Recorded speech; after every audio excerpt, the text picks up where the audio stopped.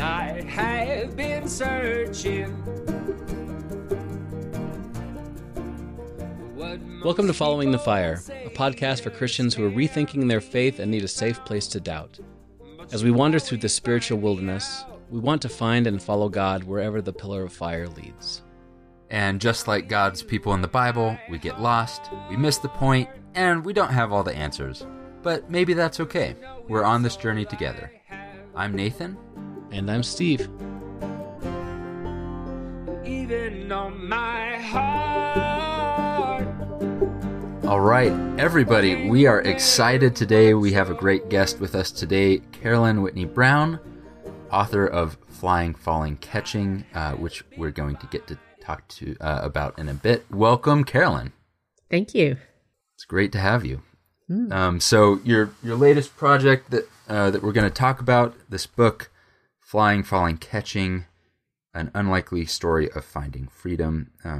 Carolyn Whitney Brown and co-author is Henry Nouwen. We're going to meet lots of intriguing characters in this book. We get to follow their stories and their arcs. But before we talk about them, would you mind telling our listeners a little bit about yourself? Yeah, I'm happy to. So I was brought up in the United Church of Canada, which is Canada's largest Protestant denomination. And then my husband and I met in InterVarsity Christian Fellowship. So we're an IVCF couple at University of Toronto. And then we went to Brown University in the States to do our PhDs in English Lit. And I did it hardcore. I wrote about Shakespeare. And then we went to England we got some money to go to England and do research at Oxford and Cambridge. So we were kind of running with the fastest and brightest. And in a way, I don't feel like we've ever been really ambitious people, but we were certainly in a world where everybody was very ambitious. And we just started I loved my research. Research delights me. It was so much fun. But I just began to feel uneasy with the kind of people we were becoming.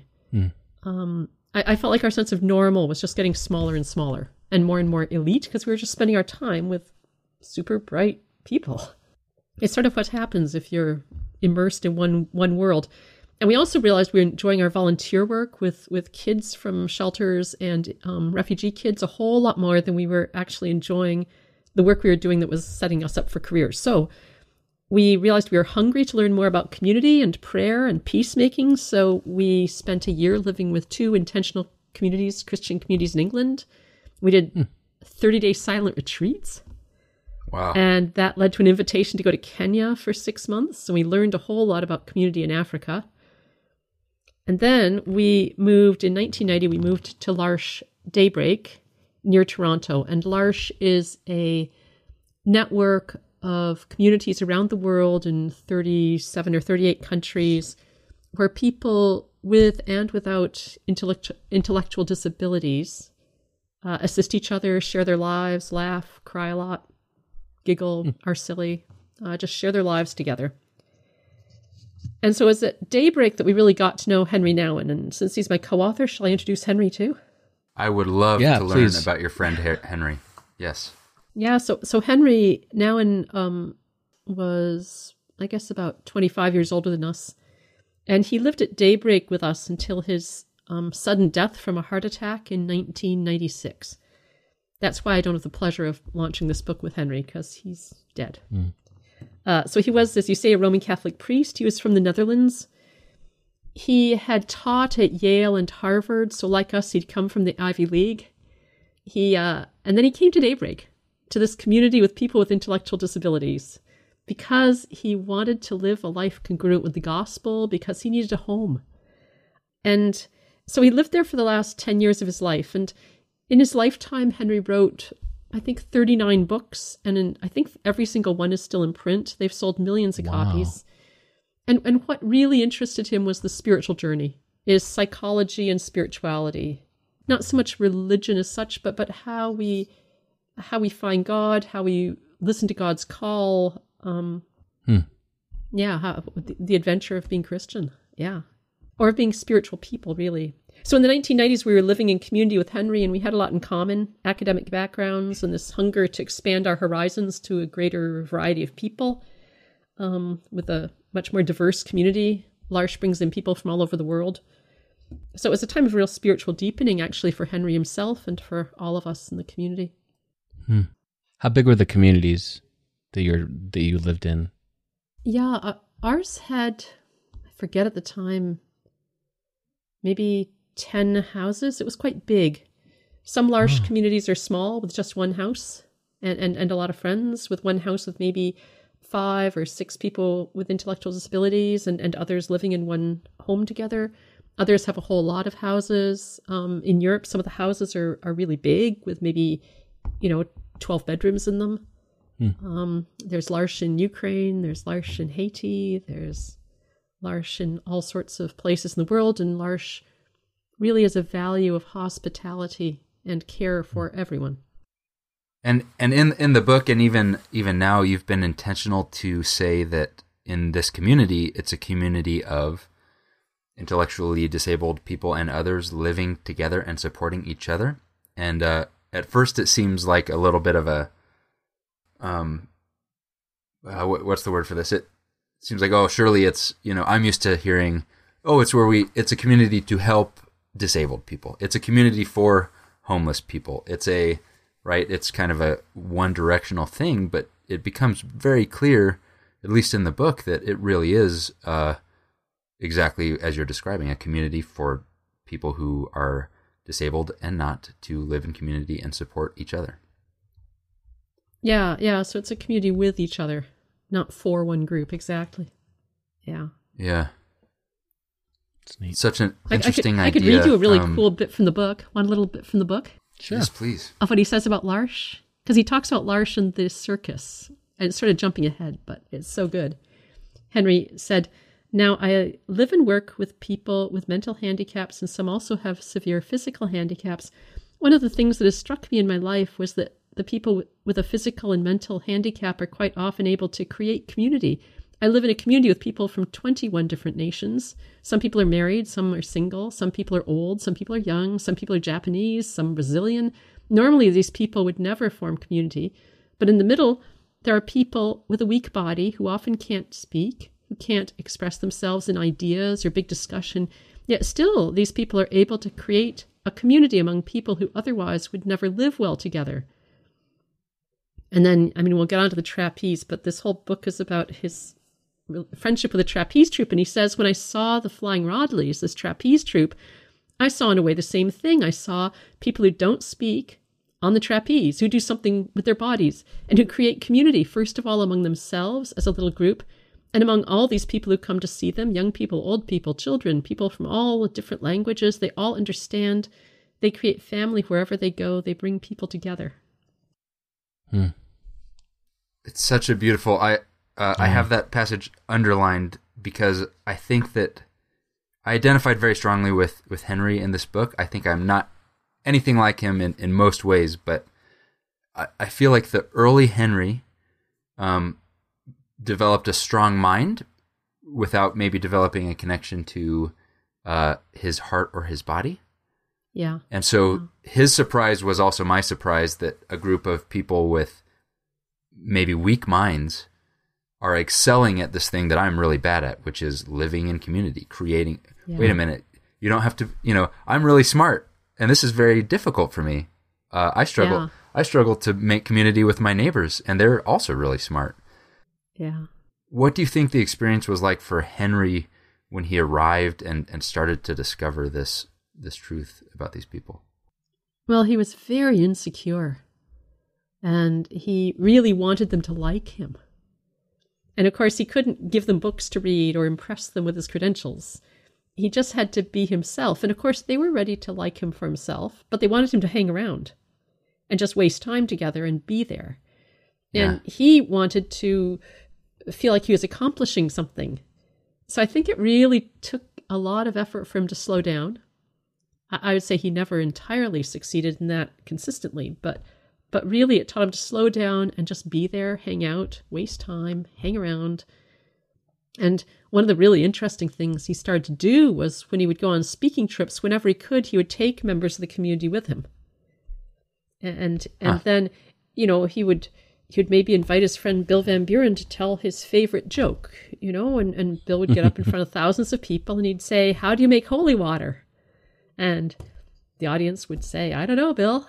And he'd say, "You boil the hell out of it."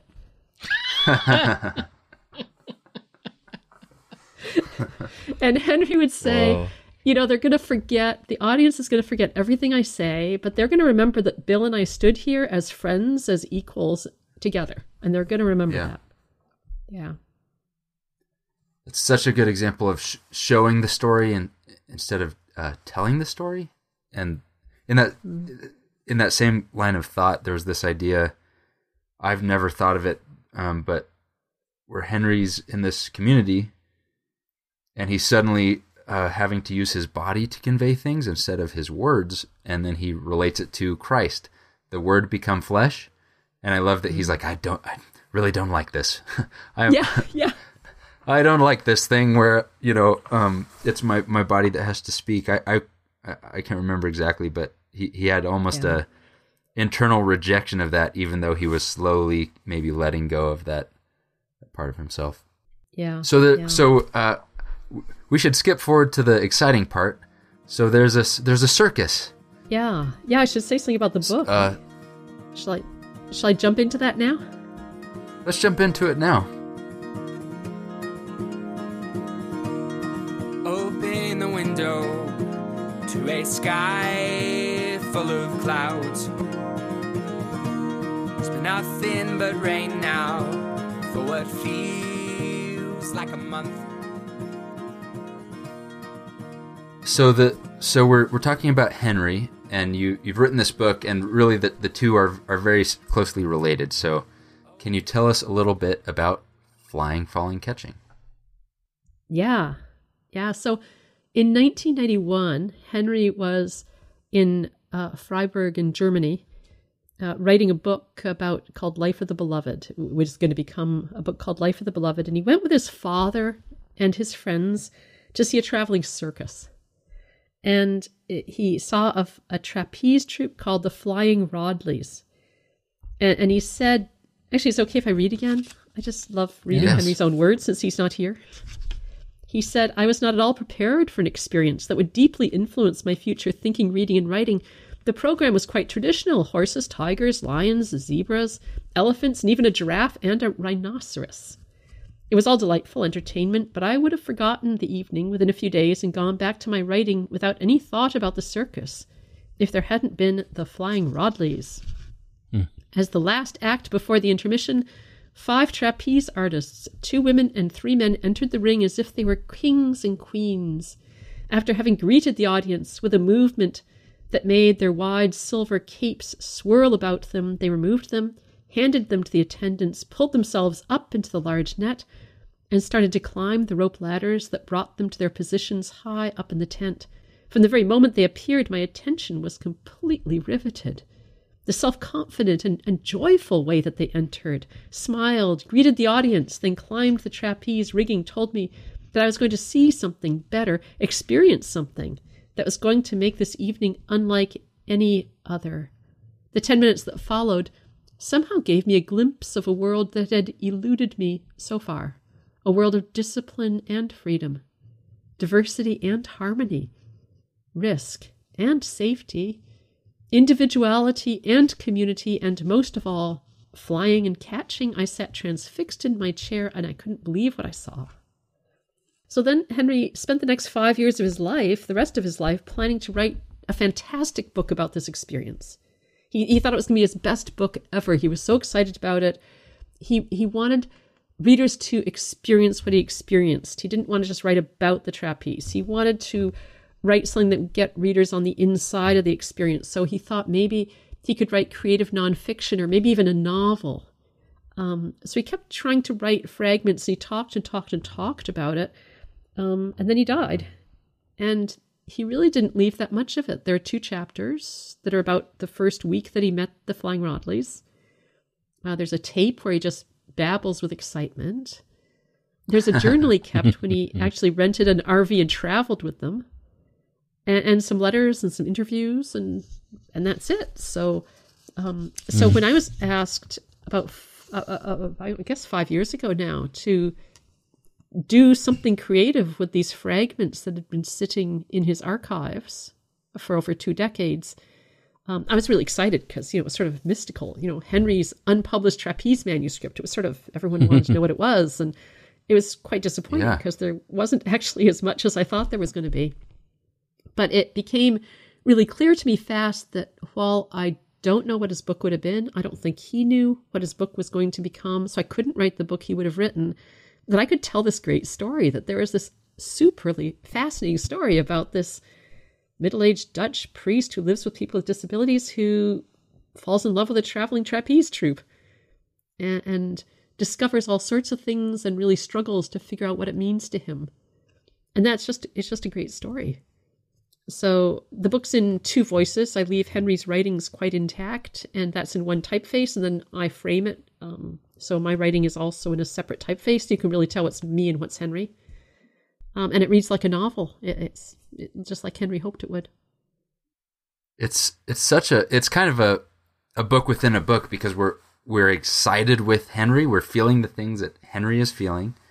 And part of the question that we're all wondering is like, what's the book? What's the book that you're going to show us? And why haven't you written it? And what's stopping you from writing it? Or what do you want it to say? And at the same time, we're meeting Henry himself, which is, of course, not the book Henry would have written. But we kind of get to have both books, Henry's book of his excitement, and then also that we're kind of watching Henry experience this all over again. I don't really even know how to categorize the book. It's kind of a biography. It's kind of spiritual. It's kind of secular. It's kind of like a novel. It's kind of like nonfiction, and it almost kind of brings all the pieces that Henry was trying to hold together. It brings them all together and almost lets us kind of put them together on our own, and figure out what that might have been, which I think is what Henry was trying to do with his novel in the first place. Well, he was really trying to get the hang of a story that's open-ended so that people would find in it what God wanted them to find. He says great spiritual masters wrote stories. Jesus spoke in parables. Why am I so afraid to try to just tell an open-ended story and let people discover it for themselves? Yeah. As you approached kind of this task, how did you balance trying to write the book Henry would have wanted to write with writing the book about Henry and his desire to write this book? Well, it certainly helped that I knew Henry, that I knew him quite well. So I had a feel for who he was. And we talked. He actually talked a lot about the trapeze, and I was never interested. Like I say at the beginning of the book, I don't like heights. It didn't grab me as an image at all. So as I started to work on this book, I had to actually get what he was after, and it really grabbed me. Once I started to get on the inside of what he was seeing, once we develop a relationship with God, we discover our internal spiritual life, but then what are we going to do about that in the world? What are we going to do together? Once we're kind of mature and we're adults and equals, not fathers and sons or mothers and daughters, or once we aren't in some kind of hierarchy with each other, what great act are we going to do together in the world? And what he discovered was that they had so much fun doing it, the kindness they had to have for each other, the discipline that they needed to forgive each other, because people mess up, and you've got to forgive each other and get ready for the next act without carrying resentment and assuming that you'll do your best the next time. Like, there's so much in it about how we live together kindly and mercifully and with a whole lot of energy. And he just keeps talking about how much fun they're having, which I think is a great image for our spiritual lives. I mean, even your image of the pillar of fire, I mean, one could think of it as dragging yourself through the desert complaining about the manna, right? But Henry's image is that following that pillar of fire is really fun. It's an adventure. It will take you places you never thought of. Yeah, I really do like his descriptions of the trapeze. It's like this childlike wonder, Yeah, Yeah. Because, growing up, we went to the circus once in a while in Denver, like the big circus would come through and we'd have the trapeze artist would be there, and then they do the little set without the net, and it was fascinated me. But I'm close enough to the age of the internet that there's so much input right now that something is amazing as trapeze work. It doesn't really I don't really think of it as like, wow, that's amazing. But I love him, like how it's like a reframing of it for me. It's kind of nice. Yeah, and he's just so riveted by it.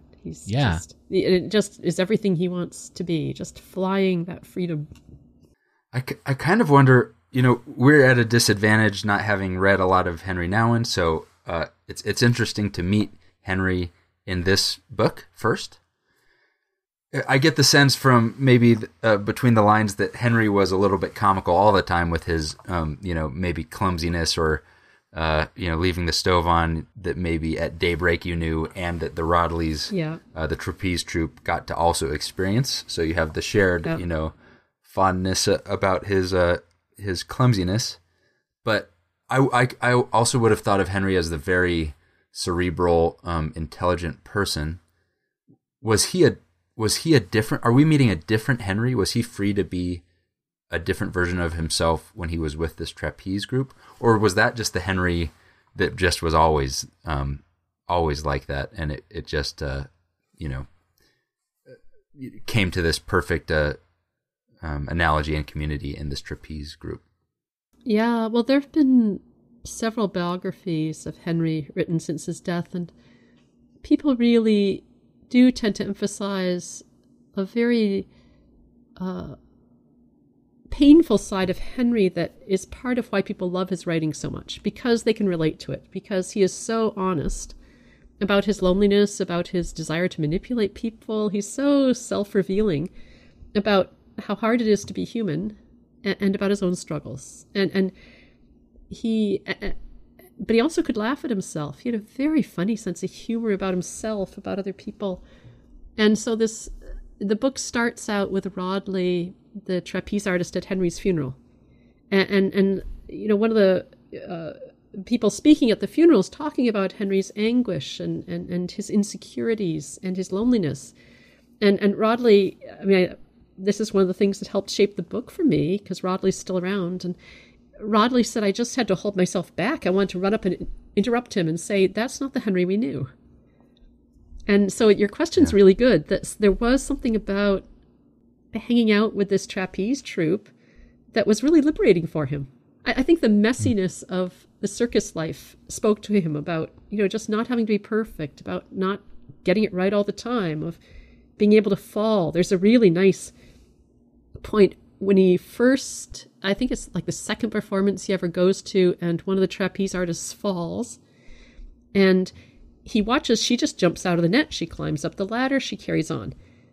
She's fine with it, but Henry says he can hardly stand it. He's just in agony, just thinking about, the humiliation, the frustration, the embarrassment of having to do this in front of all these people. And one of the great things about Henry is he sets all that out so clearly, his own discomfort watching her, and it's not her discomfort, it's his.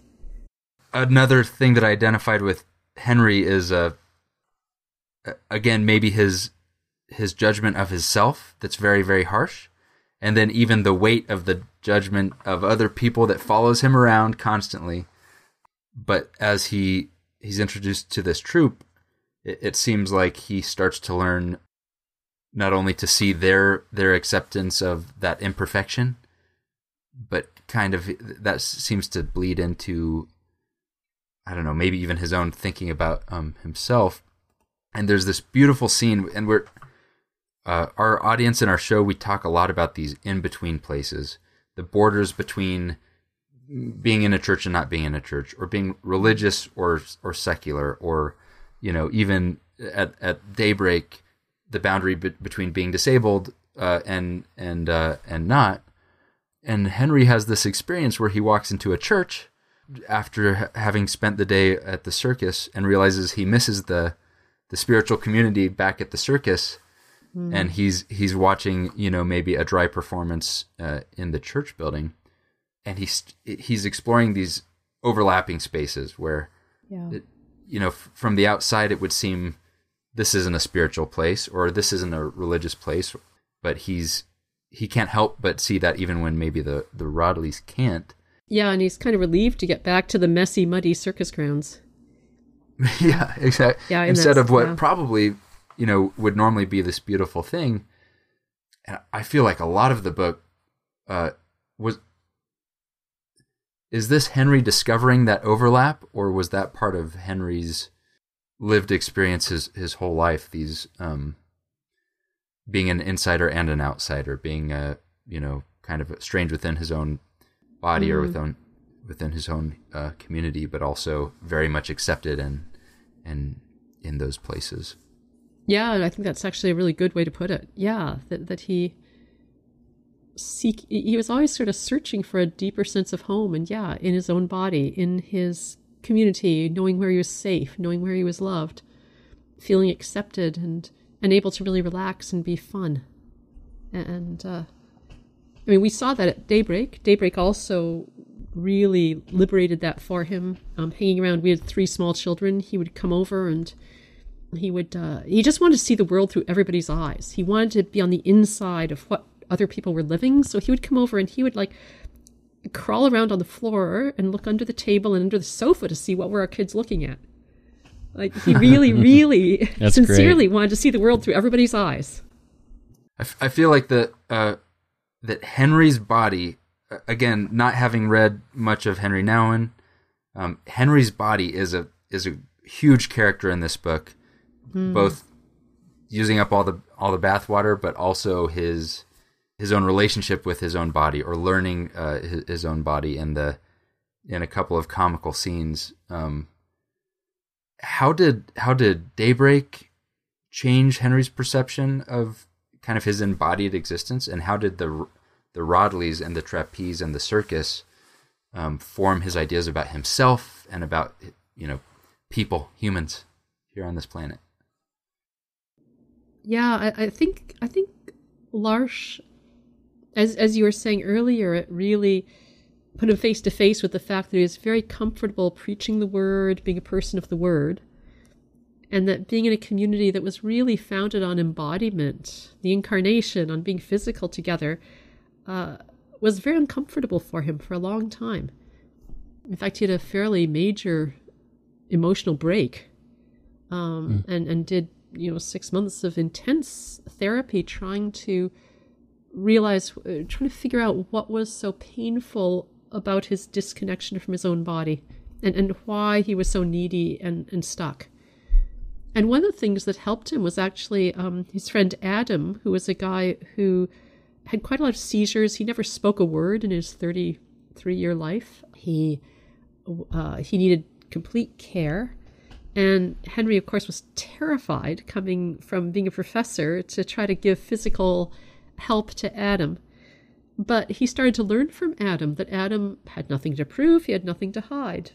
He was just very comfortable in his own body, and it challenged Henry to think, why am I so uncomfortable in my body? What if I could learn something from Adam here? And that actually was really important to him. Over his time at Daybreak, he learned how to hug people. He learned how to relax. He learned he started to dance more. There was something about his physical life at Daybreak that was very freeing for him. And then the trapeze, I think, was the next step of that. To watch these bodies just flying through the air.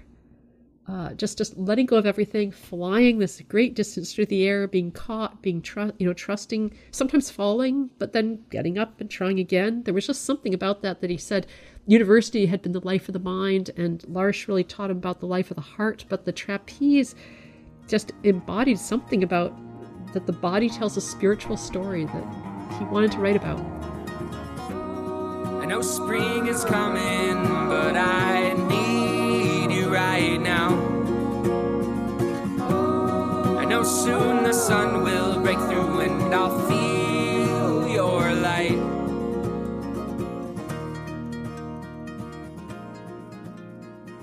Throughout the book, Henry is is trying to communicate this spiritual truth or truths that he's learned, like inside his body. Now it's bodied and not in words, and he's trying to get it back into words, and excited and fearful. And there are these ideas that I connect to, and this is what drew me to the book in the first place.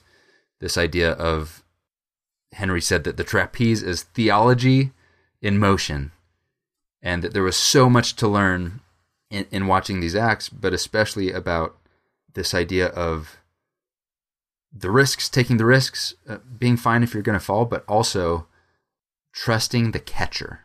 So there's you kind of learn about the trapeze, but there's people swinging all over the place, leaping about, and then all of this coordinated action comes together, and it's somebody's job to take this person who's flying through the air.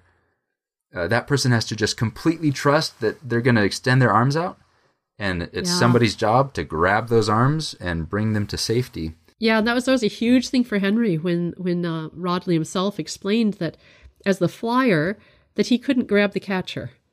That if he tried to readjust his grip to reach for the catcher first, then they could actually break their wrists. So the flyer actually just puts their arms out and waits, and the catcher swings up and grabs them. And then they, then the flyer grabs them back, kind of forearm to forearm, But the flyer can't catch the catcher. And for Henry, that was a huge spiritual metaphor of we just fly, and in the end we trust we'll be caught, that we trust the catcher. And not just for our deaths, but in our lives too. That we trust each other, that we entrust ourselves to each other, that we try to catch each other, and that we'll fall sometimes, but we'll try again.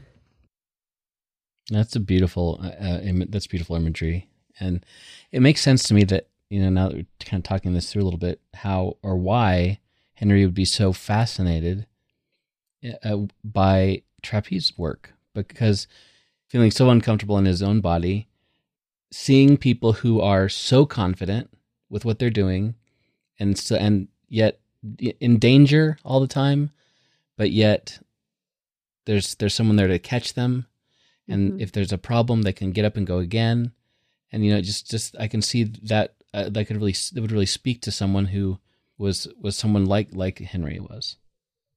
Yeah. It's just fascinating how that all those things connect. Yeah, and this whole question of being an outsider and an insider at the same time. He loved going into worlds knowing that he would be an outsider. He was an outsider in the circus. He was an outsider when he went to march with Martin Luther King Jr. from Selma to Birmingham, but Martin Luther King Jr. had called for church leaders to come, and he responded. And it was incredibly significant for him to learn about community and to be with people that way. He went with great fear to speak to people in HIV/AIDS ministry. He kept putting himself in situations that felt a bit scary to him. But I mean, again, it's your theme, right? You just follow that pillar of fire where it leads, and you trust that where you're going will turn out okay eventually. Yeah, trust is hard. And don't light the fires yourselves. I think that's the thing that I struggle with in everyday life, is the more that I'm stressed out, or I have a longing that I need, the more I want to grab, catch, provide my own sense of security or my own sense of control and grab on tighter. And it's so counterintuitive to me to let go of those things and trust that it's going to be okay, that I don't need to be the catcher, that it's okay to be the flyer or even the faller. Yeah, the other thing about a catcher is that it's not the end of the act usually. Like the catcher catches the flyer and then they don't just stop midair, right? They're still in momentum. So the catcher catches the flyer and then they send them on to do another trick, or they send them back to the pedestal to join someone else. And I just, in so many ways, I find it such a fascinating image for our spiritual lives, for our lives with each other. Yeah. So Henry, who's a great writer, is struggling to put these words down openly and publicly, and in his journals, struggling to figure out. There's this fear, and there's an excitement, and part of the book I think is just exploring What was that excitement? What was that fear? And I've thought about this a lot because I think humans have this tendency to think that I'm always going to be the person I am now. I'm not going to change, but then we look back 20 years and we think it's silly that we were that person, but we think that we're going to be this person forever. And it seems like Henry was doing the same thing. That he had these new thoughts, feelings, emotions, passions, right? And he had all of these roles that he had become known as a priest, a scholar, advocate for the disabled, whatever it was. Each of those became an expectation that maybe wasn't always what he was going to do next. Do you have any sense, in what Henry encountered here seemed to be so powerful and magnetic and electric and spiritual and secular? Who do you think he would have wanted to show these things to?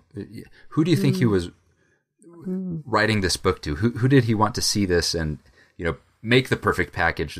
Probably why he didn't write it. Who was he trying to get this in front of?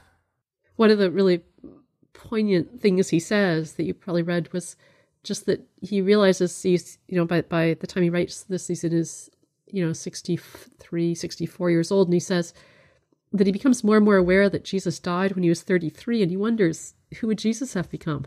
Like how would he have lived his life if he'd had 3 more decades? Mm.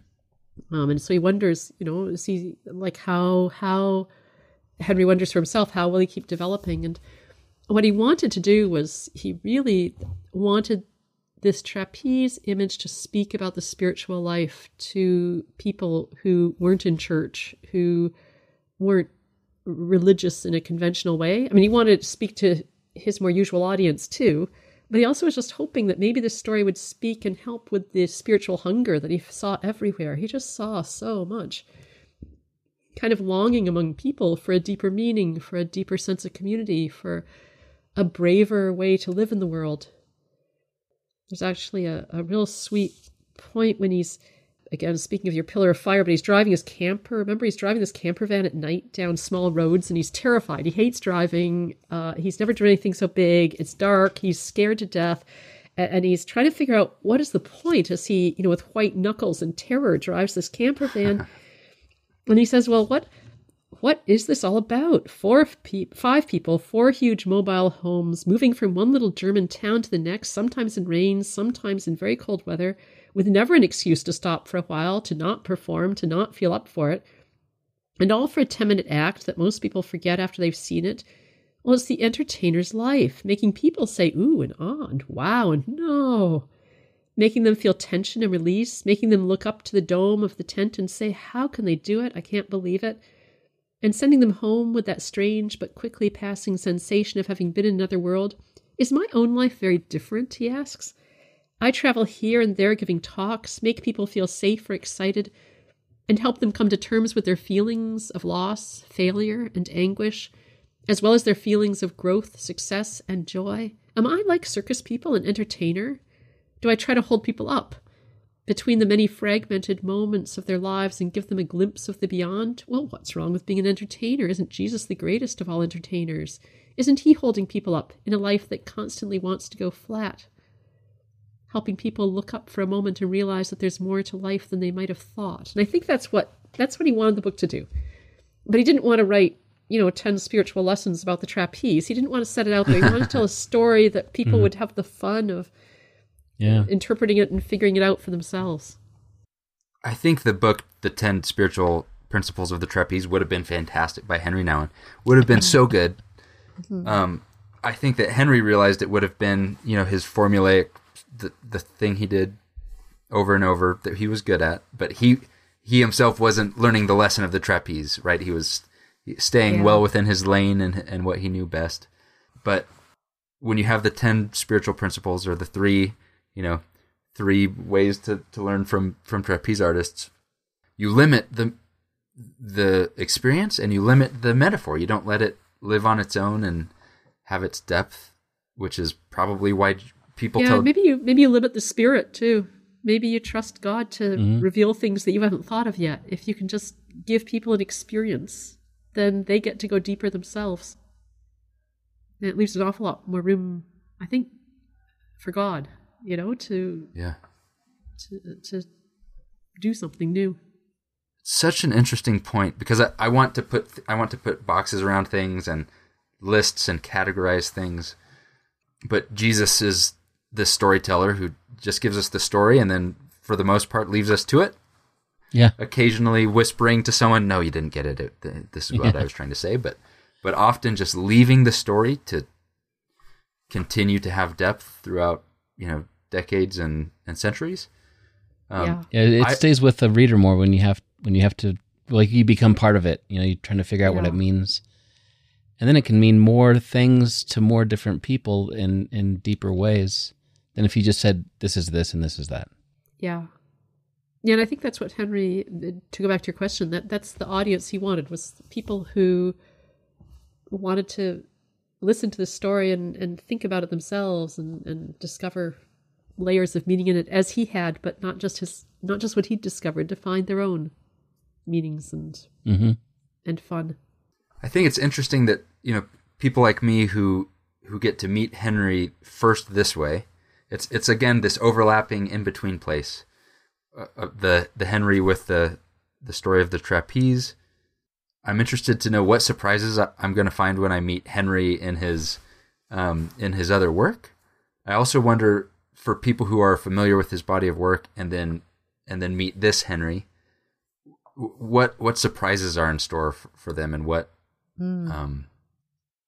again in these in between places you kind of get to go both directions. That's one of the things I love about a secular book with spiritual truth, or a spiritual book with secular realism. Yeah, and thinking about your again, I just really like this following the fire theme. You can tell it really works for me. It really fascinates me, because Henry, and actually my life too, if you think about mine, just you keep following all these new directions, and it's like Jesus and John, when those early disciples start to follow him around, and he says, "What do you want?" and they say, "Where do you live?" and he says, "Come and see." And in a way, Henry's life is just a whole series of responding to that, of come and see, of going to different places. And I don't know if you remember, but there was something really, he speaks really beautifully at the National Catholic HIV/AIDS Network Conference about how his sense of smallness or boundaries are being blown wide open. And I don't know. Can I read more Henry, or? Yes, please. Yeah, I just find it fun to read Henry's. He says, so he's speaking to several thousand people, and he says, and first you have to know, he said okay that he would go to the conference, then he got scared and he said he wouldn't, and then he said yes, and then he said no. So I have to interject, yeah, because these conferences weren't in 2021; they were in 1994, 1995, which seems both like yesterday, but also a long time ago, when this was a community that was there was a lot of fear just about this pandemic going on, a lot of fear about this community and what does it mean for I don't know, religious people or whatever. Yeah. So that, and there was no so cure. Fear, it was before antiretrovirals. Like it was the leading cause of death among all people aged 25 to 44 in the U.S. It was a huge, terrifying. Yeah, it's good to put us back into that moment when Henry says, "Yeah, I'll come speak to you." Yep. Yeah. And he says, being in this conference has been a little bit like a new jump into something unknown, a little bit frighteningly unknown, and not knowing what it will do to me.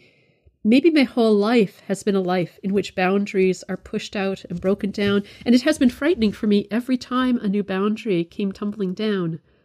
So I've realized, okay, I might have started in community or in the church or in the seminary or in my family as a safe, clear place. And then bang, bang, bang, bang, bang, all these boundaries keep falling. All these little hedges and fences keep falling away. Suddenly, the non-believer might be more believing than the believer. The outsider might have something to teach the insider. Suddenly, the difference between Catholic and Protestant, Christian and Buddhist, religious and secular, aren't the kind of difference I thought it was. When I went to Daybreak, my community now, I realized that the difference between handicapped and non-handicapped just wasn't there anymore. The difference between male and female, young and old, married and celibate, white and persons of color, all the distinctions that seemed so important. Suddenly the AIDS pandemic throws all these differences away. The difference between homosexual and asexual and bisexual people, or between married people and transgender people. And he says, I've never heard so many terms, and his audience just starts to laugh. And then he says this great thing. He says, it seems that these differences aren't that important, actually. Married, celibate, single, you can be anything, but we are together. The AIDS pandemic brings us together. I tell you that for me personally, and I would guess in some places for you, that when the boundaries are falling away, you get anxious sometimes and say, now where do I say stop? Or here? Is this it? And it's no longer there, and suddenly you realize that your heart is expanding and there are no boundaries to that expansion.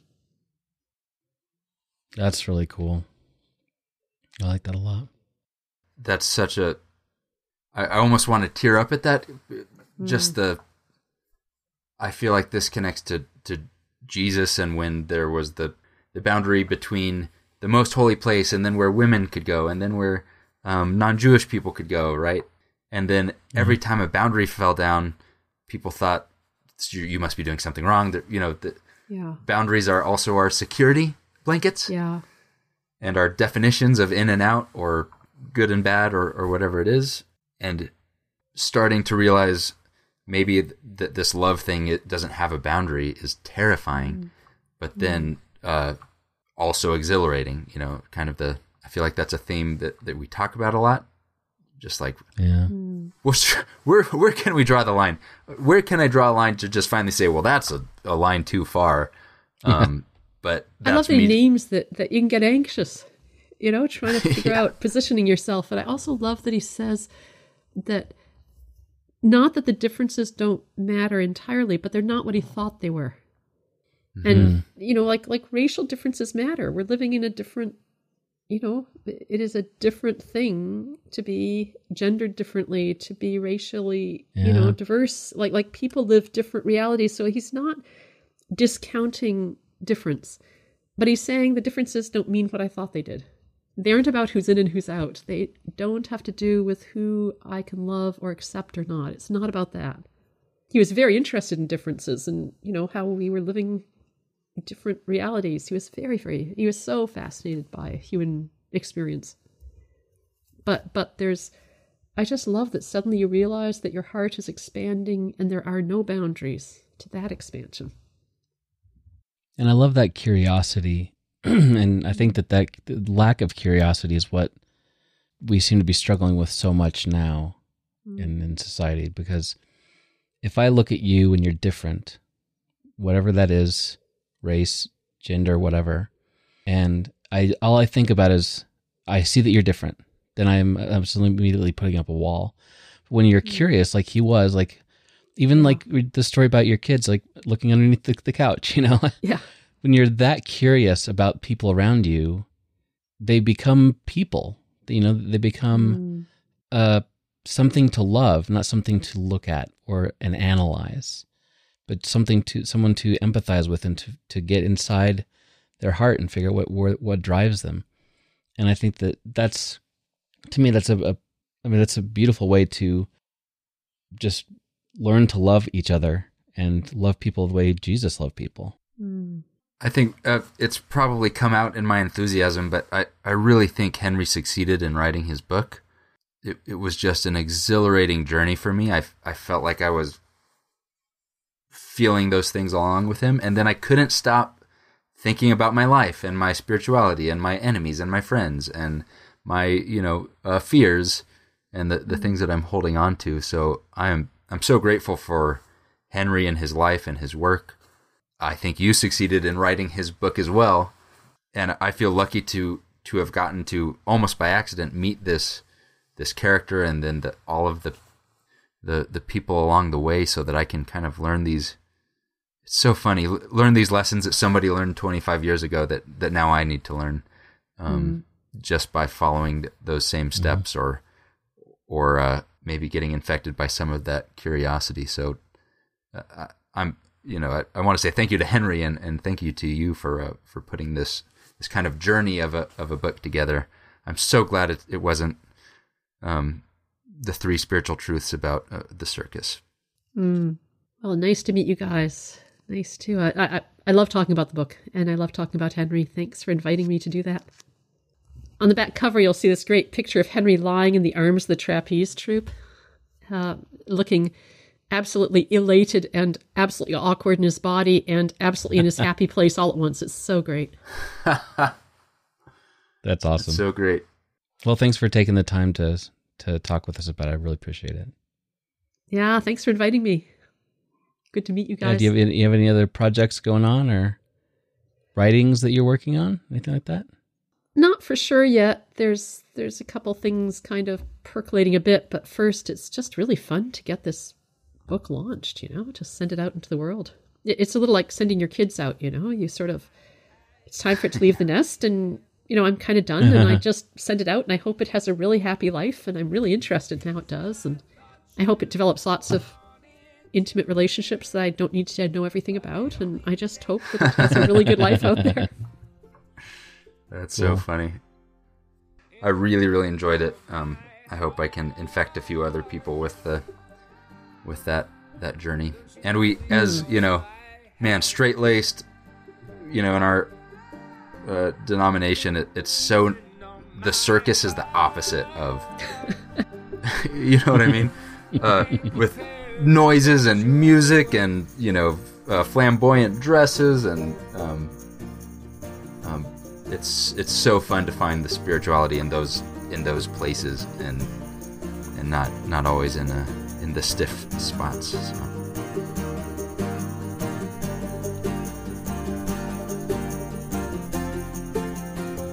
Hey, thanks for listening. We hope you got something out of the episode today. Check the show notes in your podcast app for all the links and references that were made, or you can find it all at followingthefire.com. If you'd like to support the show, please go to patreon.com/followingthefire to become a patron. And of course, we'd love it if you rate the podcast and share it with others. See you later. And I'll give you all my heart. Don't you know it's all I have? Even on my heart can't compare with what you're worth. I have been running almost all my life, but you always chase me down.